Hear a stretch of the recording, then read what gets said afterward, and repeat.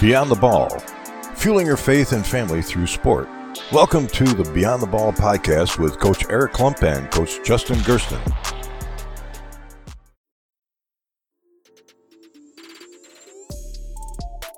Hey Hoopheads, we all hate ankle sprains, and they happen way too often. Ankle injuries are the number one sports-related injury. Arise is trying to change that. With the iFast, your athletes get preventative protection and full mobility. Athletes no longer need to wear bulky braces that limit performance and give mediocre protection. Anyone playing sports should be using these products. Keep your athletes in the game. Don't wait for them to get hurt to take action. Visit www.aryse.com, spelled A-R-Y-S-E,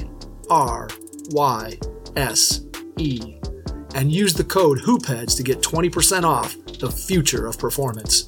That's ARYSE.com with promo code HOOPHEADS to get 20% off. All right, welcome back to Beyond the Ball with another podcast. Coach Eric Klump and Coach Justin Gersten. Coach Klumpy, how you doing? Very good, very good. Yourself? I am doing well. Today was an interesting day of remote learning for the Gersten household. Everybody was home today, my 4 kids and myself, trying to do a little work from home. I haven't done this since June, so it was interesting getting back in the swing of being a little different approach, I imagine. Yeah, absolutely. So it's okay. It's okay. Anything to celebrate tonight as we get started? Yeah, my celebration, after speaking to so many coaches on this podcast, getting me motivated for the season upcoming and sharing their wisdom, it brought me back to Proverbs 27:17, as it states, as iron sharpens iron, so one person sharpens another. And that's where my celebration is. To all these coaches out there using social media, Zooms, making videos, just reaching out to people, especially the younger coaches, as they make it their purpose to serve the other coaches out there in hopes to promote and grow the game that they love. So I celebrate you, those coaches that are making it happen. Yeah, the celebrations of other coaches is something that I feel like we're doing on this podcast anyway, just talking to coaches as we get ready to tape, as we're taping tonight and have a new episode ready to go tomorrow. These coaches just keep finding ways to connect with their athletes. I know I saw on social media one of our guests the episode will be releasing, Coach Donaldson from Heidelberg, his team, because they can't practice right now, his football team.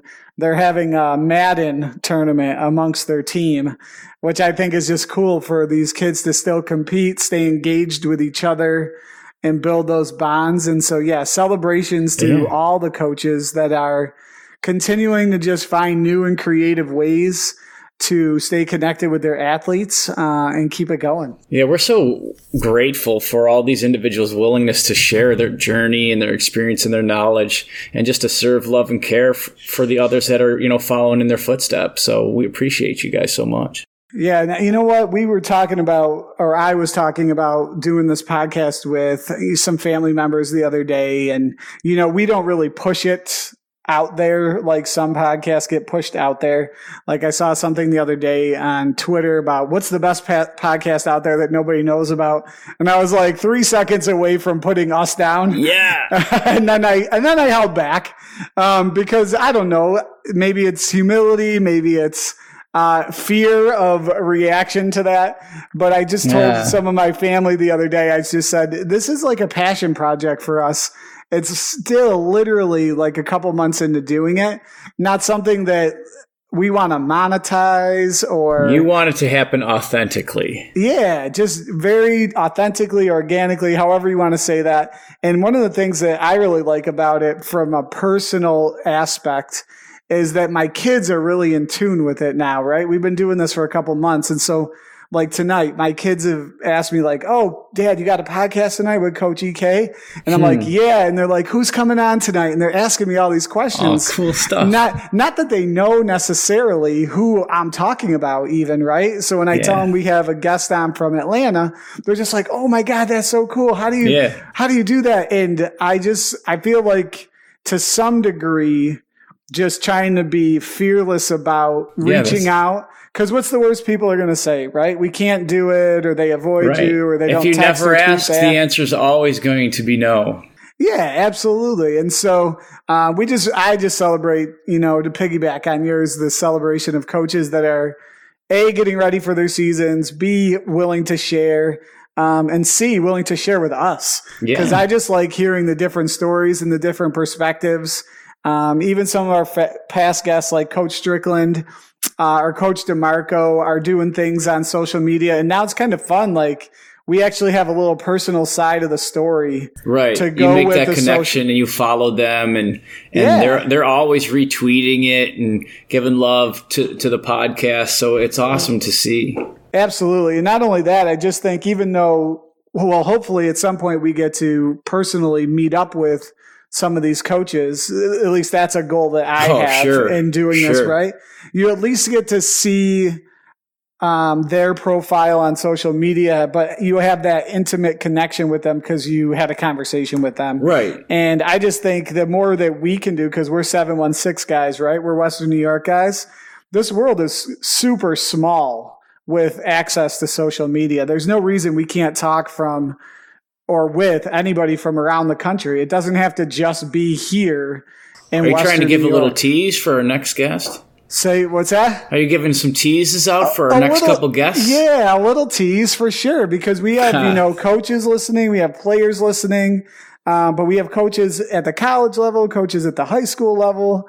And I just think that the more we can connect people to other people, maybe we get some people in the Western New York area look outside of here and get them recognized. It's what we're all about. Serve, love, and care, man. Absolutely. And get maybe them a little bit of a bigger platform. It only takes one connection, to connect with people. And I think I felt that today a little bit. I was on Twitter a little bit and saw a really great journalist, Tyler Dunn, who's covered the Bills a little bit, but also covers the NFL and does a variety of different things.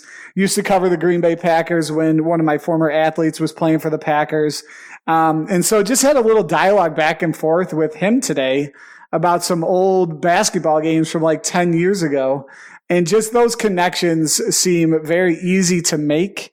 And I just want to model that for my own children, that there's really nothing to be afraid of. You just got to put yourself out there. And if it works, then it works. And it's a natural type of thing. We just did this lesson in health class where I was talking about establishing habits for daily excellence and just encouraging the kids to take massive action in what their projects are and what their passions are.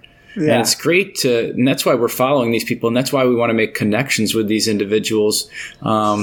Just because it's such a cool story, and to hear everybody else's story, where they're from, what they like, what their culture is, and what they want to cultivate for their culture when they're coaching.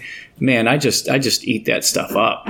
Yeah, me too. I mean, if we can do anything at all, I think the one thing that I would love to do is just continue to share the stuff that, as we call our pod, right, Beyond the Ball, share that with as many people as we can, because I think sometimes, especially for me, this was the case. Like, I had a great varsity coach that I worked under, but I've only known like Akron basketball. And so very sheltered, I would say, in terms of my experience and broadening and getting out of my comfort zone outside of just my school and how I do it. And I think if anything, I would like to just promote this idea within my own family for my students that people are more alike than they're different. Yeah. And you don't necessarily need to fear or think that you're not good enough to do something that you're passionate about. You got to throw yourself out there and, definitely, like you said, iron sharpens iron, to not run from a challenge or run from people that appear to have all the success, but actually reach out to them and maybe challenge, their way of thinking. I think that's one of the things you and I have tried to play off of each other over the last couple of years too, is pushing ourselves out there and meeting different people so that we can improve our own personal value so that we can serve others better. Yeah, it's a great way to just kind of self-assess yourself. You see these very successful coaches in any sport, baseball, basketball, or football, or whatever it is, and you try to pick up a thing here and there, and you see if you can't relate it to your squad, your boys or girls, and see if it can improve you in any way possible. Yeah, absolutely. So with that said, then our transition tonight is to a younger coach from the Atlanta area. His name is Seth Kindig. I hope I'm pronouncing that right. He's going to hopefully join us after the break, and we're going to get into what he's doing and hear how things operate maybe in the South as we're up here in the Northeast where the weather's a little different. So hopefully we have some great conversation with him. I'm excited. Let's do it. I'm excited. Let's go. Hey, Hoopheads, we appreciate you listening to this episode of Beyond the Ball with Justin Gerstung and Eric Klump. Be sure to check out these other basketball shows on the Hoopheads Podcast Network, including Thrive with Trevor Huffman, the CoachMaze.com podcast, Players Court, and Bleachers and Boards. If you're an NBA fan, explore our team-focused NBA pods, Cavaliers Central, Grizz and Grind, 305 Culture, Nuck If You Buck, Blazing the Path, and #Lakers. Oh, and don't forget to check out our flagship, the Hoopheads podcast, hosted by me, Mike Klinzing, and my co-host, Jason Sunkel, featuring the best minds in the game, from grassroots to the NBA. All right, guys, welcome back to Beyond the Ball podcast with Eric Klump. I'm Justin Gerson. We are joined on this pod by Seth Kindig. Coach, how are you? I am doing well, doing really well. Thank you for asking. Glad to be here. All right, Coach. Again, thanks for coming on. Now, doing some research about you and Providence Christian Academy, one of the first things I came across was athletics, the Providence way, to build a God-honoring and fun athletic environment for students to develop their athletic skills. Can you go a little bit into more detail about that? Yeah, absolutely. So Providence is a school that's been around since 1991, and it's a big, athletics is a big part of the life of the school, as it is at any school. And so we have gone through our various ups and downs. There have been kind of seasons of life at Providence where we have been across the board good at every, on every level, every sport, really successful. And then we've had some kind of seasons of droughts across the board. And so maybe, I want to say 8 years ago, Providence is also where I went to high school. I actually went to Providence K through 12, so I was a student there as well. They decided to kind of develop this idea of the Providence way and what it meant to be a Providence athlete, so that we could kind of teach our athletes, that obviously that sports is way more than just sports, and that it's an opportunity. The way that I like to talk about it is I think that sports is the best opportunity for us to learn about who God made us to be. And so the school wanted to kind of have a banner statement, vision for what athletics meant in that context with the Providence way, and then allow coaches to kind of come in and put their own twist on it. So that's the Providence way. Coach, it sounds like at Providence, transformational coaching seems to be a buzzword that a lot of people are using versus transactional coaching. It seems to be that's a priority. Is there some ways that you guys really emphasize transforming your athletes, ways that you connect, like activities or programs other than just the sports, or within your own teams, different things you do to connect?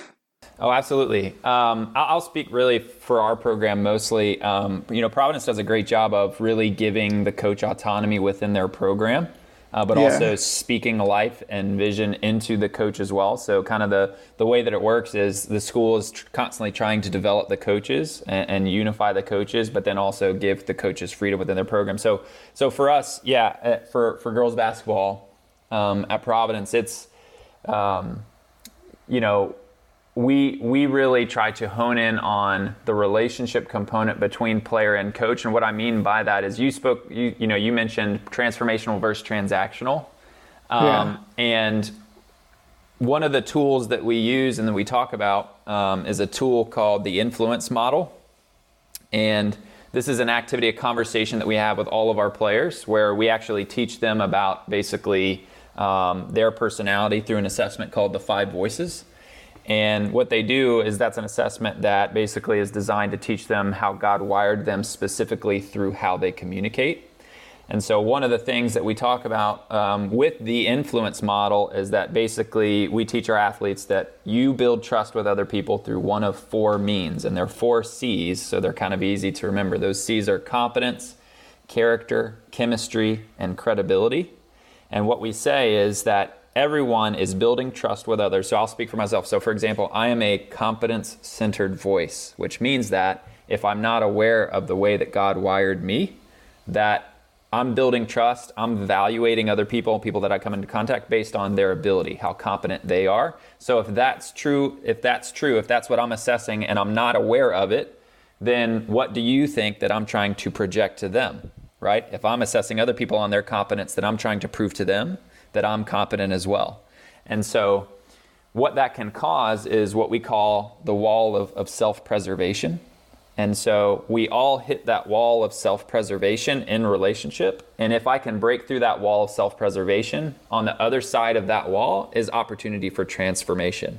But if I can't break through that wall of self-preservation with my athletes, then that's what becomes a transactional relationship. So within our program, we talk a lot about that, and we try to educate our players and help make them self-aware of how they're wired for them to know, am I a competence-centered voice? Am I a character-centered voice? Which the character-centered question is this person a good person, right? So they're assessing me as their coach and how I am doing with how good of a person they feel like I am. The chemistry-centered voices are asking, do I feel like I can get along with this person? And the credibility-centered voices are asking, what is this person's track record of success? And so the wall of self-preservation really comes down to kind of like a fear or insecurity based question, right? So maybe it's the 3 questions are, what am I trying to prove and to whom? What am I afraid of other people finding out? And what am I trying to protect? And so we educate our athletes with that tool that we call the influence model to teach them with that assessment I talked about earlier, how they are interpreting others, with probably a lot of times without even realizing it. And that obviously affects the way that you communicate as well, so that we can build those relationships to break through those walls of self-preservation, to say to a competent-centered voice, that like one of my girls on my team, to say, hey, like, look, you don't have to try and prove anything to me, because I know that you are valued and you're a valuable member of this team for this XXX and whatever the reason is, so that we can speak truth to them to break through that wall, so it doesn't veer into a transactional relationship. It's transformational. So I love how specific your question was, because a lot of times with these conversations happen very broadly and generally, but hopefully that was a specific enough answer to talk. No, that was great. Coach, that's unbelievable. And I'm going to actually follow up with you a little bit on it. I mean, that must take immense vulnerability, right? For sure. Yes. Humbling experience. For my goodness. Like to just as a coach and as an athlete, my question is, because Coach and I both coach at public high schools. Yeah. So maybe the dynamic of the kid and their background is a little different. How do you perceive, or what is your take on like resistance? Are your kids that you have in your program open to that? Does it take a little bit of time? What does that look like as you're going through that model? That's a fantastic question. And I would just say that every kid is different. And we've had kids that have had serious, very, very serious home issues, mental health issues. We've had everything from, most of our kids at a private Christian school, they have very stable homes. So school is a lot of times their outlet to, if they're going to act up to, or if they're going to act up, they're going to act up at home, because school is a place that's very, like, they're comfortable there. But we get the other types of kids too, right? Who, home is not so great, so they kind of come to school and manifest that, and acting up or expressing themselves or whatever that is. That happens at school as well, and at our school as well. And so it's sure, like, we may be serving a little bit of a different type of kid in terms of what their background is, but I think at the end of the day, a lot of the heart issues are the same. Yeah. And so a lot of the strategies that I would use with any kid. And I would just say that every kid is a little bit different. I think that we've structured some we've tried to input some leadership structure into our program so that basically over time we're pushing through those walls. And yes, it does take a lot of time, and yes, it takes a lot of vulnerability. But at the end of the day, I really believe that that's how we are designed, is that we're designed to live deeply in relationship with other people. So if I'm not modeling that as the coach, then we're never going to get anywhere. So it does take, there are some intentional strategies we use to do that. And like you mentioned, it definitely does take time. But I mean, you think about it, like a lot of these kids that are in my program, I have 5, 6, 7 year long relationships with them. I've been coaching a lot of these girls since they were in 3rd and 4th grade on some level. I've been in their life. So it's really, you have a lot of time. And, when I was in college, I had a really, really wise mentor tell me that, the best piece of advice, the most important thing for you to do in the lives of young people is just to show up. And so I feel like that's kind of how I walk into the gym is, not only am I going to be available in practice, but I'm going to be as available to these girls as much as possible to be able to build these relationships with you, to break through that. And I'm going to do some very intentional strategies, but at the same time, I'm going to make sure they know that this is what we're trying to do. We're trying to develop relationships that are lived deeply with each other, both from coach to player, but mainly really all I'm trying to do is foster a community and a culture where they're doing that with each other. And it just becomes part of who we are and what we do, and it becomes the norm. And I think we've gotten there to that point where that is what's seen as expected, is that, we're going to be vulnerable with each other. We're going to have these conversations about how we're wired and how that impacts basketball, how that impacts our lives. So it kind of is at a point now where it just kind of happens. And, these transformational relationships, they are getting to do that for each other more so than even really me having to do it. And so my job is more to foster that community while also exemplifying that heart, but really trying to push them to do it with each other.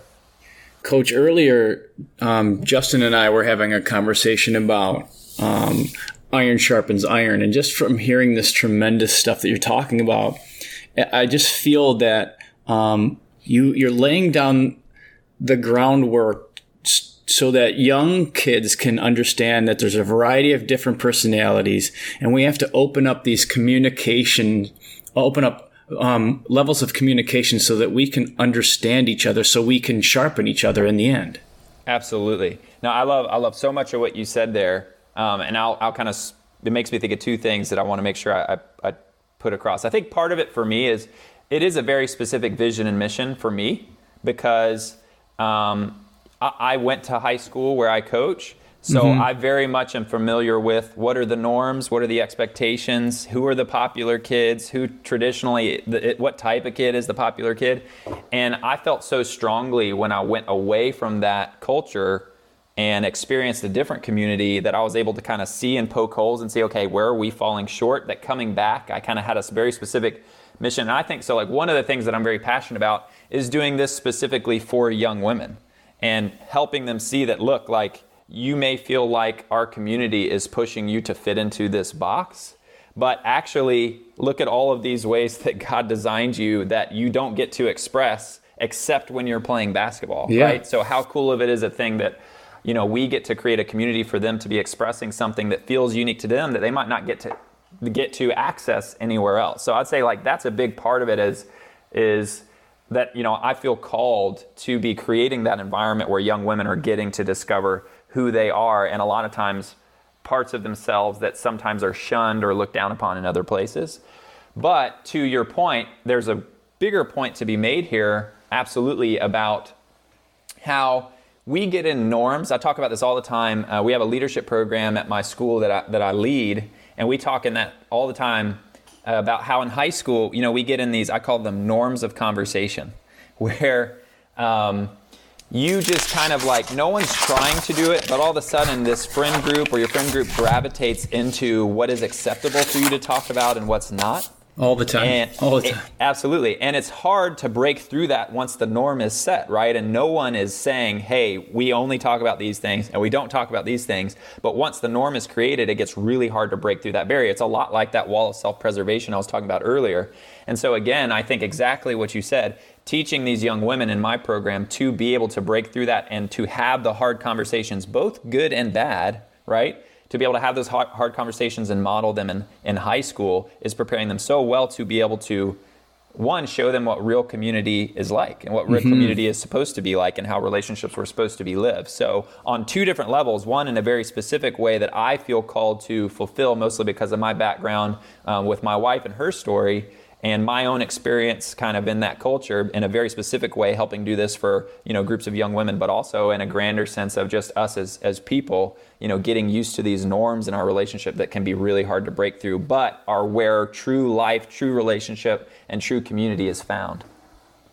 Coach, I mean, everything you just, my pencil is probably on fire as I'm scribbling notes down. I'm loving everything that you're giving us. One thing that I found interesting in there is that you are coaching back at the same school where you went to school, and Coach Eric and I have also experienced that. Eric is at his alma mater. I am at mine. We've each been there almost 20 years now, coaching and teaching. And I can completely connect with you that I personally had a phenomenal experience in high school. Maybe it was just my approach. I'm not sure, but everything about what my high school experience was, I loved, with a few minor exceptions. And I think you're right. When you go away, you gain all this other experience, and then you come back and you just want to bring those missing components. My question to you is, what were some of the challenges, or were there any challenges when coming back? Because I know Eric and I had to deal with some of those issues with, maybe other staff members. We both came back when we were in our early 20s, probably similar to you. Was there a weird dynamic there, or how did that work for you? Yeah, no, there definitely was. So I consider myself a skeptic and a cynic. Okay. So okay. I'll add that context first, but I tell this story a lot, and I've told it within our school. So this is, but I did not want to come back to Providence at all. Okay. That from being away from Providence, I was like you. I had an incredible experience, but then I went away and realized kind of like what all the parts of community that I wasn't getting when I was in high school, which I think at the time I blamed Providence for that, but now that I'm older, I'm realizing that that's really just the nature of high school, right? Exactly. But I kind of came back to Providence reluctantly because they gave me a head coaching job when I was 23 years old. But I was very open and honest and said, hey, I'm coming back to help be a part of change in some ways that I think like Providence has got to change. And they have been incredible. The leadership has been incredible to say, okay, we want you to be a part of that change. And they have been putting me in positions to be able to do that, which has been really, really cool. And so I would say that on some levels, it was, I don't think it was difficult at all. Providence is an incredible community. And the group of teachers especially has been just super life-giving. But it kind of was, I think I have a little bit of a reputation of kind of being, I say this too, like a little bit of the rebel teacher. Where I was willing to kind of push the envelope, try new things, do things differently, and wasn't so worried about fitting into kind of what had been done before, or, I would say maybe like just what the expectations of a teacher at Providence were. And I kind of at first when I got back thought that I was kind of being almost rebellious in a way, and I'm gonna fight my fights that I want to fight. But really, what I learned as the leadership continued to pour into me was that that's exactly what they wanted me to do, and that's exactly what they had brought me back to do, was to help lead some of that change. And so overall, it's been an incredibly fulfilling experience. And I think that I wouldn't be able to have the effect that have the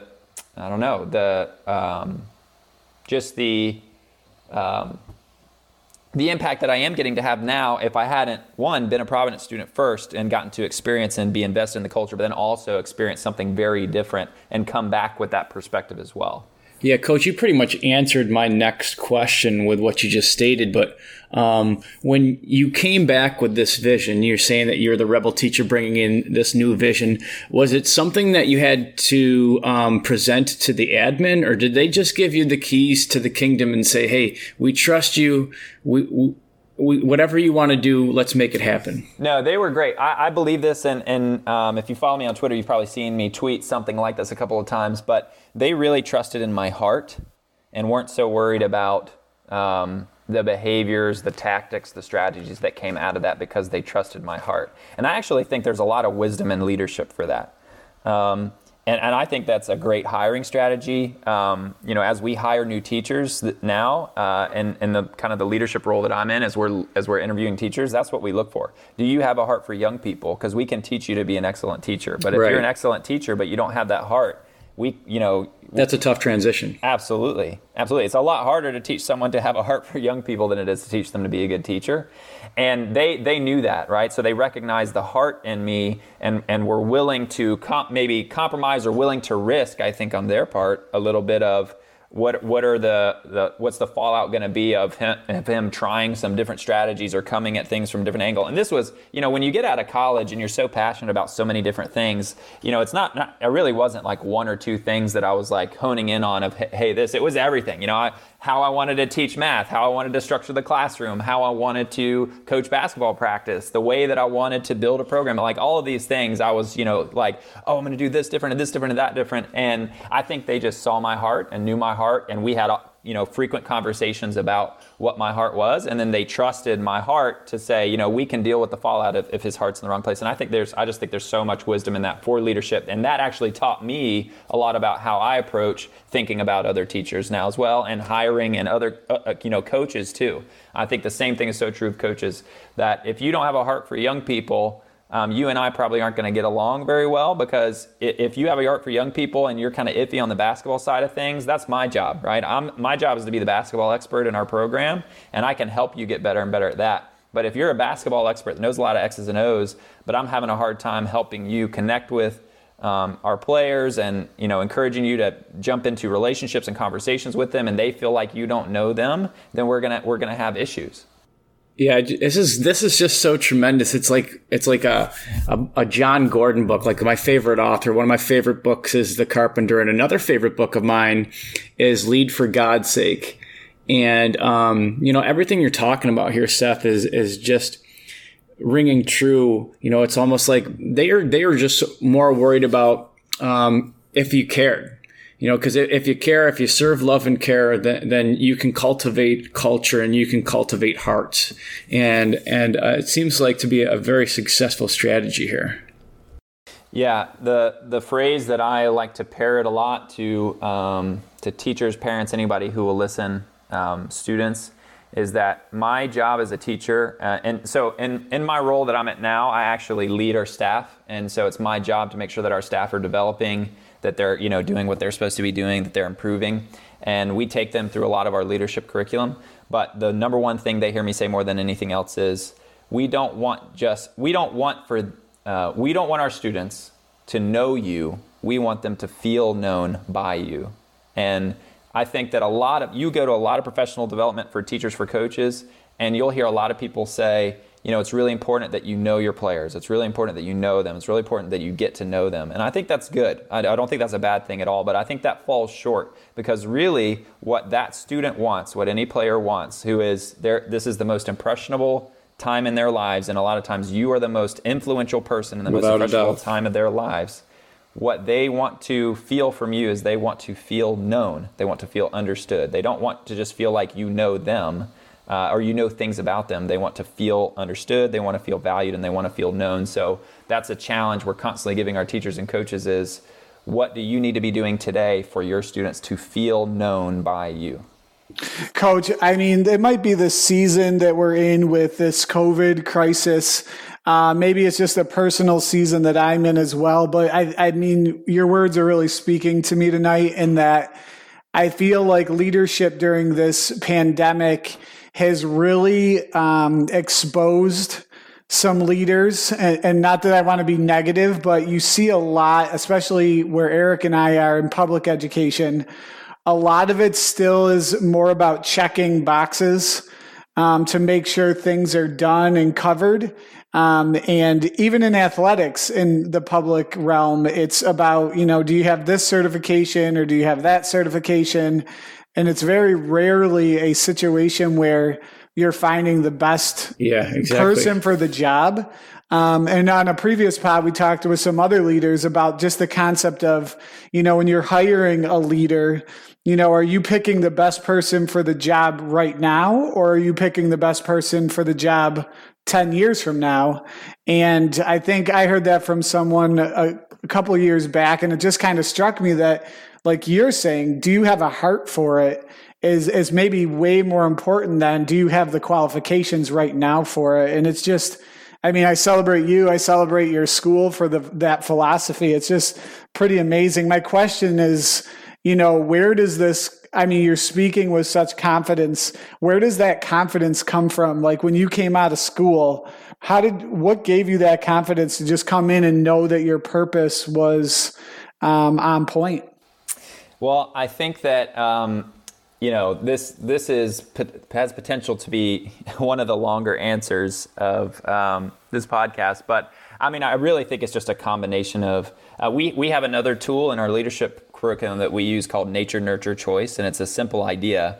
The idea is that the behaviors that you see from anyone is a product, we call it a unique and complex combination of those three things, right? Of nature, nurture, and choice. That when you see someone do something, you're not just seeing their nature, right? You have a lot of times when you hear people say things like, oh, that's just how this person is, right? And we almost make these attributes we attribute things to this, this person, almost like we're acting as if this person was born this way or that way. But the truth is that any behavior you see from anybody is a combination of their nature, nurture, and choice. Nature being, your DNA, literally, what color your hair is, how tall you are, what brain chemistry is going on. Your nurture, your environment, how you're raised, and then as you get older, right, your choices start to affect more and more the person that you are.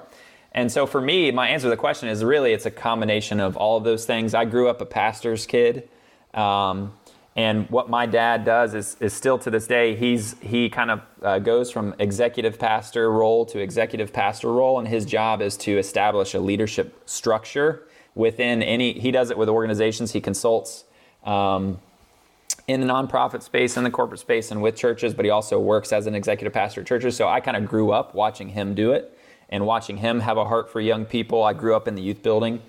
And then I got to go to Davidson and have an incredible experience and be around a bunch of people who were wildly passionate about so many different things, and also some of the smartest young people in the world.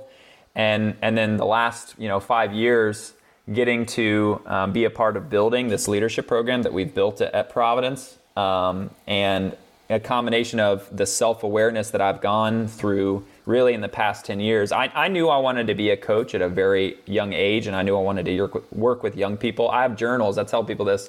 I work now with my baseball coach from high school. He still coaches at Providence. And, I have journals of things my coaches did that I did like and that I didn't like when I was in 9th, 10th, 11th, 12th grade, because I wanted to keep track of these things because I knew one day I wanted to be a coach. So I think that I just have a very, my nurture is unique, and I got a lot of leadership structure experience at a young age, and then got to go somewhere at Davidson, and really the 5 years while I was at Davidson and the year after, where it was such a different environment that I got an opportunity to take all of that stuff that I had learned in this kind of almost a bubble of a community and reevaluate all of it.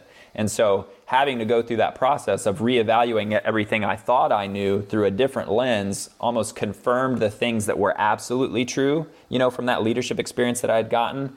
And now, it almost was, they almost went, those beliefs, those thoughts, those, the different ideas I had around leadership were, some of them were thrown out because I realized, this isn't how I thought. But there were a number of those that were really confirmed for me. And now I just, I hold them to be absolutely true, right? And so because I kind of have gone through that process of self-evaluation, of self-awareness, and really pinpointing what are those things that I really believe to be true about leading people, and how can I just absolutely lean into them. Doing that for the past 5 years has unearthed strategies, has unearthed other things that I also believe to be true. So I would say it's, I'm only 29, but I think that I've really been in the leadership space since, I would say I was in high school. And so, when you think about the time spent, when I think about the pure time spent, it really is a lot of time. And then just that, I would say that process of reevaluation was really key in that. I think the self-awareness piece that you just said right there is something we've heard mentioned before, time and time again. And just being self-aware. I have 4 children of my own, ranging from 14 down to 8. And that seems like a constant conversation that I've been having with my high school child. Yeah. More recently is just constant self-evaluation of, what are you doing and how is that reflecting out into the bigger world? What is going on outside of your space? And how are you contributing? It's such powerful stuff. Coach, go ahead. Yeah, he already kind of answered my next question. I was very interested in why he gravitated to Davidson after Providence. But he certainly answered that. And he also stated that he knew he wanted to be a coach at a young age. So after your time spent at Davidson, did you feel that you were going to stay around that area, or did you have did you feel like God was pulling you back to Providence? Yeah, well, I'll say a couple of things. I did not want to go to Davidson at all when I left high school. I knew that Davidson just happened to be the best school that I got into, and I had no idea. I didn't know. I knew Davidson for Steph Curry in the Final Four. I knew the Elite Eight. Sorry, I knew that they had made it to the Elite Eight, and that was all I knew. But people in the community at Providence kept coming up to me and saying, "Wow, this is incredible. I like that you got into this school." Because with the Hope Scholarship in Georgia, people stay in state, because with the Hope Scholarship, the state will pay for your tuition if you have a 3.0 or higher. Mm-hmm. And so nobody goes out of state. What a tremendous program. And everybody stays in state. So when I went to Davidson, I did not want to be there. I didn't want to go to school to do school. I was there to be social and to invest in community. And let me tell you, that does not cut it at Davidson. No. And I learned that very quickly. And so I spent about a semester and a half kind of rejecting being there for what I needed to be there for. And then I decided, you know what, I better pour into this community and pour into what Davidson is about. Yeah, exactly. Or I'm going to have to go home. And I realized that that's exactly all of the ways in which I needed to grow. And I learned that I am obsessed with learning. And I had no idea that I loved learning before that. And so I started coaching actually when I was a sophomore. I started coaching middle school girls. And like I said, when I graduated from Davidson, I coached at a high school there for a year. We had a very successful year as a high school girls coach. And I actually did not want to come back to Providence. What happened was I knew I wanted to coach. I would do whatever it took to coach. My wife's company actually moved us back from Davidson. It was moving her to Atlanta, which just so happened to be where I was from. And so I was making calls, and I was going to go wherever would give me a coaching job, and Providence just happened to be the place. And the rest is history, as they say. So, I think that Davidson was something very different than what I wanted it to be, and that ended up being exactly what I needed it to be, and exactly what God had to teach me. And then the same thing kind of happened again with Providence, where I kind of said, you know what, this isn't exactly where I thought I wanted to be, but this is exactly where I need to be, and the ways in which God needs to stretch me. So it's been very providential in that way, to use a pun. Coach, I mean, it's kind of crazy as I'm listening to you. I was in the similar position when I went to school. I went to the first choice, best choice that I got into. I was one of only the first people from my family to ever go to college. So picking a college was not something we had experience in. Didn't even have a major. Actually went to play basketball, which didn't end up working out as a player. But got into education because I knew I liked school. And I liked being there, and just happened to meet, the head of the education department at an orientation. And that's how I got into education. And then same thing, like student teaching just happened to be back in my hometown because I was living at home and it was easy, and it just kind of all melded together. I mean, it's such a fascinating story how everybody has their journey, and it just seems to work out in that way. Absolutely. What is when you were at Davidson, and we talked a little bit before we started recording about meeting your wife there. Mm-hmm. How did that situation arise? Because it seems like you two are pretty in sync right now with having a couple of kids as well. Absolutely. Yeah. So it's a great story. First of all, I'll say there's an incredible book written by a player. It was a teammate of Laura's named Amanda Ottaway.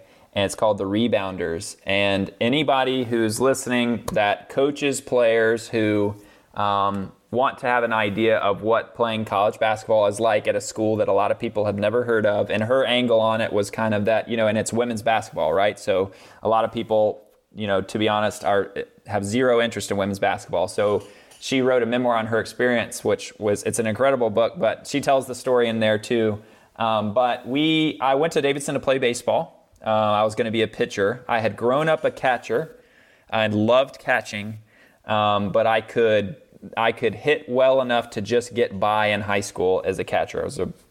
But played on some really good Final Four Elite Eight teams in high school.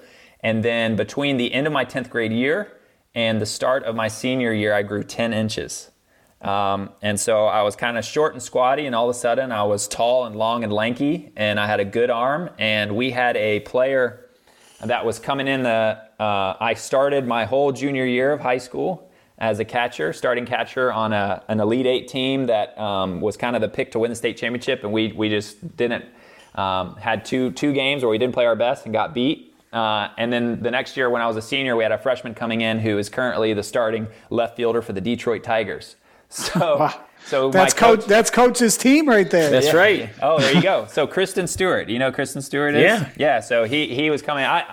He was coming in, and he caught at the time as a freshman. So Coach Cantrell, the baseball coach here at Providence, pulled me aside and basically said, "Hey, can we find another place for you on the field?" And at the time, I was like, "Sure." And he said, "Well, he said, have you ever pitched?" And I said, "No."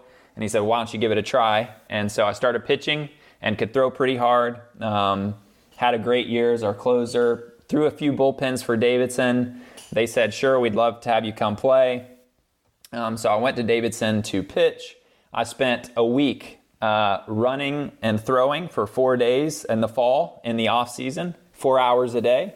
And I was like, this is not for me. I hate this. I do not want to do this. And I was not a pitcher. I did not enjoy pitching. I was a catcher, and I kind of had thought, you know what? I'll go as a pitcher, but maybe I could convince them to let me catch. So the next day, in the paper, my roommate noticed in the Davidsonian that there was an ad that anybody who had played high school basketball is welcome to come and practice with the women's team. And so he said, "Hey, do you want to go to this?" He had played basketball in high school as well. And I said, "Sure." And we thought there'd be, a good number of guys there. We were the only two. And I did that for all 4 years. I practiced with the women's team there at Davidson. I'll never forget, when you're kind of like an ignorant high school boy, you have all types of opinions. When you play basketball, you have all types of opinions about girls basketball. Yep, right. But man, I was absolutely put through the ringer in that first practice. I remember going back to my dorm room, taking my shirt off and looking in the mirror, and I was all bruised just everywhere. I mean, I was banged up. I was like, holy cow, this is just like something that I'm not used to. And sure enough, did that for 4 years. Actually got to kind of grow in my responsibilities with the team and do a lot for them with the women's basketball program there. And I met my wife. She graduated as the all-time leading scorer. That was just she actually broke the record with her last bucket of her career, which was an awesome, amazing, just a cool experience, and got to see her be elite. I mean, it was, she really taught me so much, and is so much of my story of what I'm trying to do now because, and I tell this story a lot, but I had never experienced someone like her who was just as, normal and funny and just as like happy-go-lucky as anybody, but that at the same time would step on the court and just absolutely like, you know, like eat your face off and want to just like absolutely destroy you, and just was like an absolute. And so that level of just like absolute aggressiveness and competitiveness coupled with this just very down-to-earth person was like, I was like, holy cow, like this is someone I've got to get to know. And so started dating sophomore year, got married November after we graduated, and now we have 2 little ones, a 2-year-old and an 8-week-old. And basketball is obviously very much a part of our story, very much a part of our lives. And I always tell people, you know, students at Providence don't believe this, but when we walk around Davidson, I am known as, you know, Laura Murray's husband. Yeah. So, and that is totally okay with me. So. Oh man! Does she get to come to some of your practices at Providence? Yeah, she does, but she honestly she tries to kind of stay away a little bit because she obviously has extremely high standards, and and she'll get that itch. Absolutely, she kind of has a hard time holding her tongue, so she's worried that she's going to be highly critical and say something that she shouldn't. So she tries to stay away, but all at the same time, she would be fine. You know, she would be great. And when she comes to practice, the girls love her. She just kind of tries to, she thinks that she's kind of always worried about saying something that she shouldn't say. So, but she does come to the games and people will wonder who's that kind of crazy lady standing two rows behind the coach that's, you know, yelling at the referee, because she's still got that fiery competitiveness in her. But when she comes, I'm telling you, it's like, you know, the eyeballs just boom right onto her and listen to every word that she says and eat it all up. So I try to get her to come as much as possible, but she kind of has, you know, tried to step away from basketball and kind of move on. And so she's trying to almost avoid being pulled back into that. But but I get her in the gym as much as I possibly can, for sure. Coach, do you guys have a shot clock there? We just voted to have one, and we'll have one in in 3 seasons. Yeah, not for 3 seasons? Yeah, so this year you can use it in tournaments. Next year the regions can elect to use it in region play, and then the next year every team will use it. Oh, that's just so bizarre. So we've had one forever. We had one 25 years ago. Yeah, we've had a shot clock forever up here in New York. I'm envious. Yeah, it's just makes the game. I can't even imagine. We've went and played, actually. I've taken some of my teams to Pennsylvania, where at the time when I first started coaching, they did not have a shot clock. And it was like mind blowing to me, just the difference in what we were trying to do, you know? Yeah, absolutely. Just crazy. But real quickly, Coach, you mentioned your wife and you got a couple kids. How have you found, now that you got these young ones, you know, moving around, has that influenced finding balance or finding a rhythm at home while you're trying to coach and, you know, do all this leadership at Providence? Yeah, I think that, you know, I kind of ascribe to the theory that, and this is a James Clear thing, you know, Atomic Habits. He talks about this. Love James Clear. But I believe this to be true, that work-life balance is kind of a misnomer. Yeah. That really what that means is that people aren't focused enough in their rest. That they're way too focused on work, so they have a hard time, right? And I believe that to be absolutely true. So I think that for us, like Laura works, and she has a full-time job. She works more than me, and so we do the whole daycare thing, and we love that.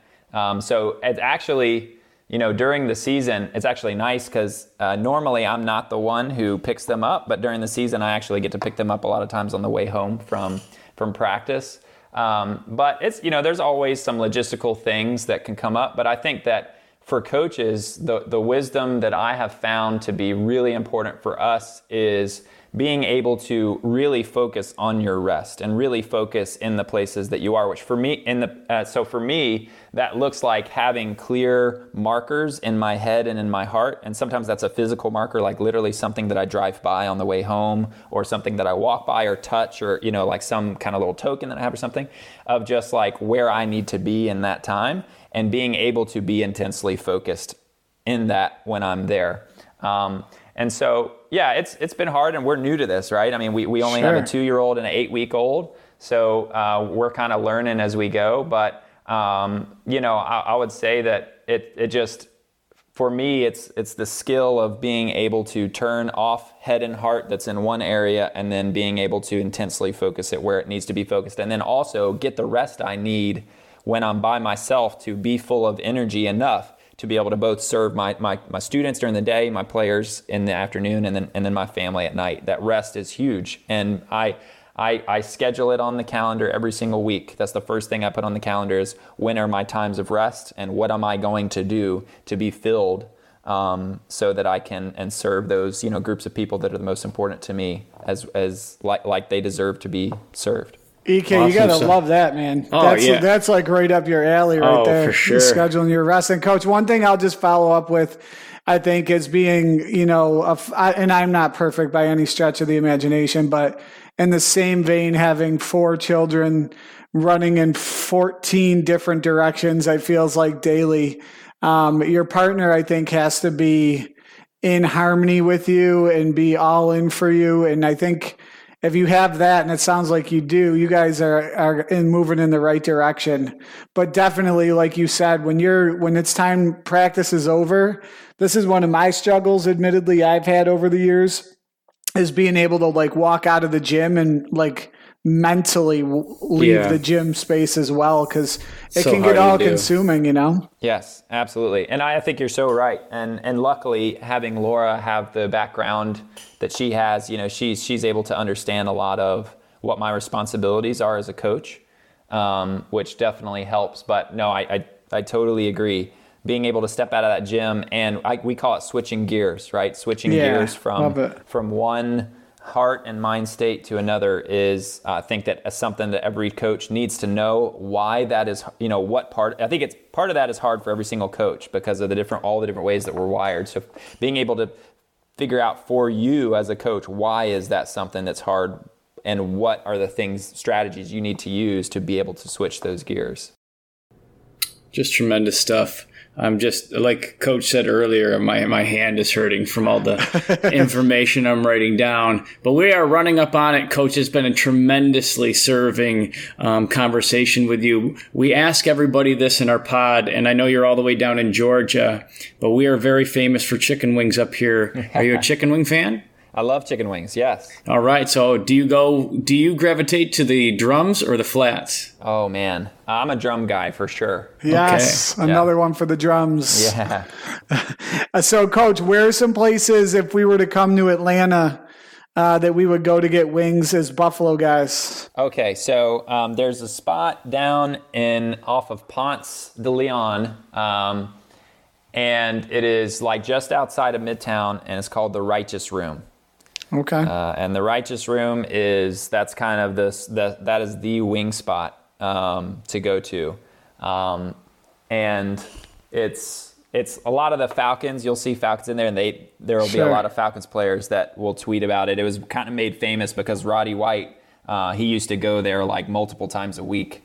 Okay. But the Righteous Room is definitely the place to... We got it down, Coach. Yeah, to get your wings. Absolutely. I wonder, we have a Buffalo guy that plays for the Falcons. Okay. Is it Quadri Olson? Clumpy? Yeah. That plays for the Falcons. So I wonder if he's found that spot. I'm sure he's a wing guy for sure. Absolutely. Coach, do you guys, I probably already know the answer to this, but we have to ask. Sure. Do you eat blue cheese with your wings, or do you eat ranch? Ranch all the way. I knew he was going to say that. My dad was a blue cheese guy, and I have nothing against blue cheese, but no, yeah, it's ranch. Yeah, I think blue cheese up in this part of the country is a little bit different than what most people interpret blue cheese to be, but yeah, up here it's a little bit different. I believe that. Go ahead, I'm sorry. I was going to say, I believe that. Yeah, just a little bit different. So, Coach, before we get out of here, in one of the ways that we kind of got connected and reasons I thought you'd be a great fit for this pod is you do like a newsletter and post a lot of notes and send out some emails for notes. What really got you into that? I don't want to keep us too much longer, but sure. I think that's such a great service for coaches. And if there's any coaches listening, I want to make sure they can kind of get access to what you're doing for them. How did that start? How can coaches get in contact with you about that? Yep, absolutely. So it really started with this quarantine. And I've always kind of prided myself on my notes. And so when I was going through all of these online coaches clinics over the summer, I kind of realized at about mid-June, I was like, wow, I have quite a collection of these notes just from the spring. And so I said, well, why don't I try something and just tweet pictures of all of them out and all the different clinics.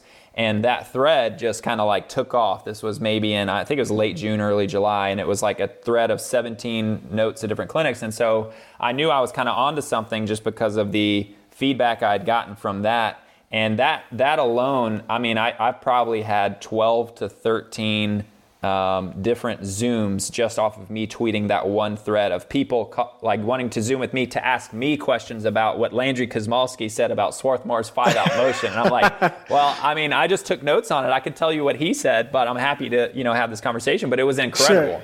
And so I kind of was thinking after that, what's a way that I can do this more consistently? That's not just something that's based on, if there's this coaching clinic or that coaching clinic. And I'm always watching clinics and listening to podcasts. The B-Ball Immersion is one that I know is super popular. It's an incredible B-Ball podcast. Immersion. Yeah. And so what I decided to do was, I'm going to take my notes from that podcast each week and I'm going to post them. And over the last 4 weeks, I've done that. And each week it's gotten bigger and bigger until this past week, I sent a tweet out that I emailed, I think that the number now is up to 850 coaches, my notes just this past weekend. And so you can see them on Twitter. I post them generally every Friday or Saturday. And I post a tweet, and then you can get on an email list where you can just get those every week. Or if you don't want that and you just want to follow me on Twitter and kind of, poach certain ones, coaches are welcome to do that. I totally understand not wanting to join another email list. And I just kind of email out, here's what I took notes on this week. Here were my 5 top takeaways. Try to be as quick and concise as possible, and then email that out. So, well, I'll be honest. The last one you just did on Radius Athletics on spacing. Yeah. I mean, it was just the way you took the notes. For me, it just made it very visual. As a coach, and it wasn't, and to be honest, and I don't want to sound disrespectful, like a lot of the stuff that you had written down was stuff I've heard or seen, but the way you presented it was just allowed me to make so many more connections for my athletes. So I appreciate you for doing that. That's such a great service for coaches. Absolutely. I love doing it. I really love doing it. It's something that I do by myself anyway. So it's really not that hard for me. This weekend was a little bit more than I expected, sending out 850 emails. And there were a couple times my wife looked over at me going, why are you at your computer again? But no, it's easy for me because I'm already doing it anyway. So I love to get to do it. And it's been a great way for me to get to connect with so many coaches like you guys. So it's been awesome. Yeah, it has been awesome. Coach, we appreciate you so much. Thanks for the interview. It has been a tremendous, I've had a tremendous time here tonight. Yeah, I love this. I listen to a lot of coaching podcasts, and I haven't heard many conversations like this one out there. So I really respect what you guys are doing and how you're kind of trying to fill a little bit different of a niche that is just as important as any other part of coaching. So I love what you guys are doing. Thank you. Well, Coach, we appreciate it. If we can ever be of service to you in the future, let us know. Good, safe travels on your fall break here. Yes. And be well. Thank you. I appreciate it. All right. All right, Coach. Thank you. Have a good one. You too. If you have an existing podcast or are looking to launch your own pod but aren't sure where to start, the team at My Podcast Manager can help. Our podcast team works behind the scenes so you can do what you do best. We'll help you launch your podcast, make it sound great, and free up your time for the more enjoyable parts of podcasting. If you're ready to put your podcast editing, production, and promotion on autopilot with a trusted team of podcasting professionals, visit mypodcastmanager.com to get started.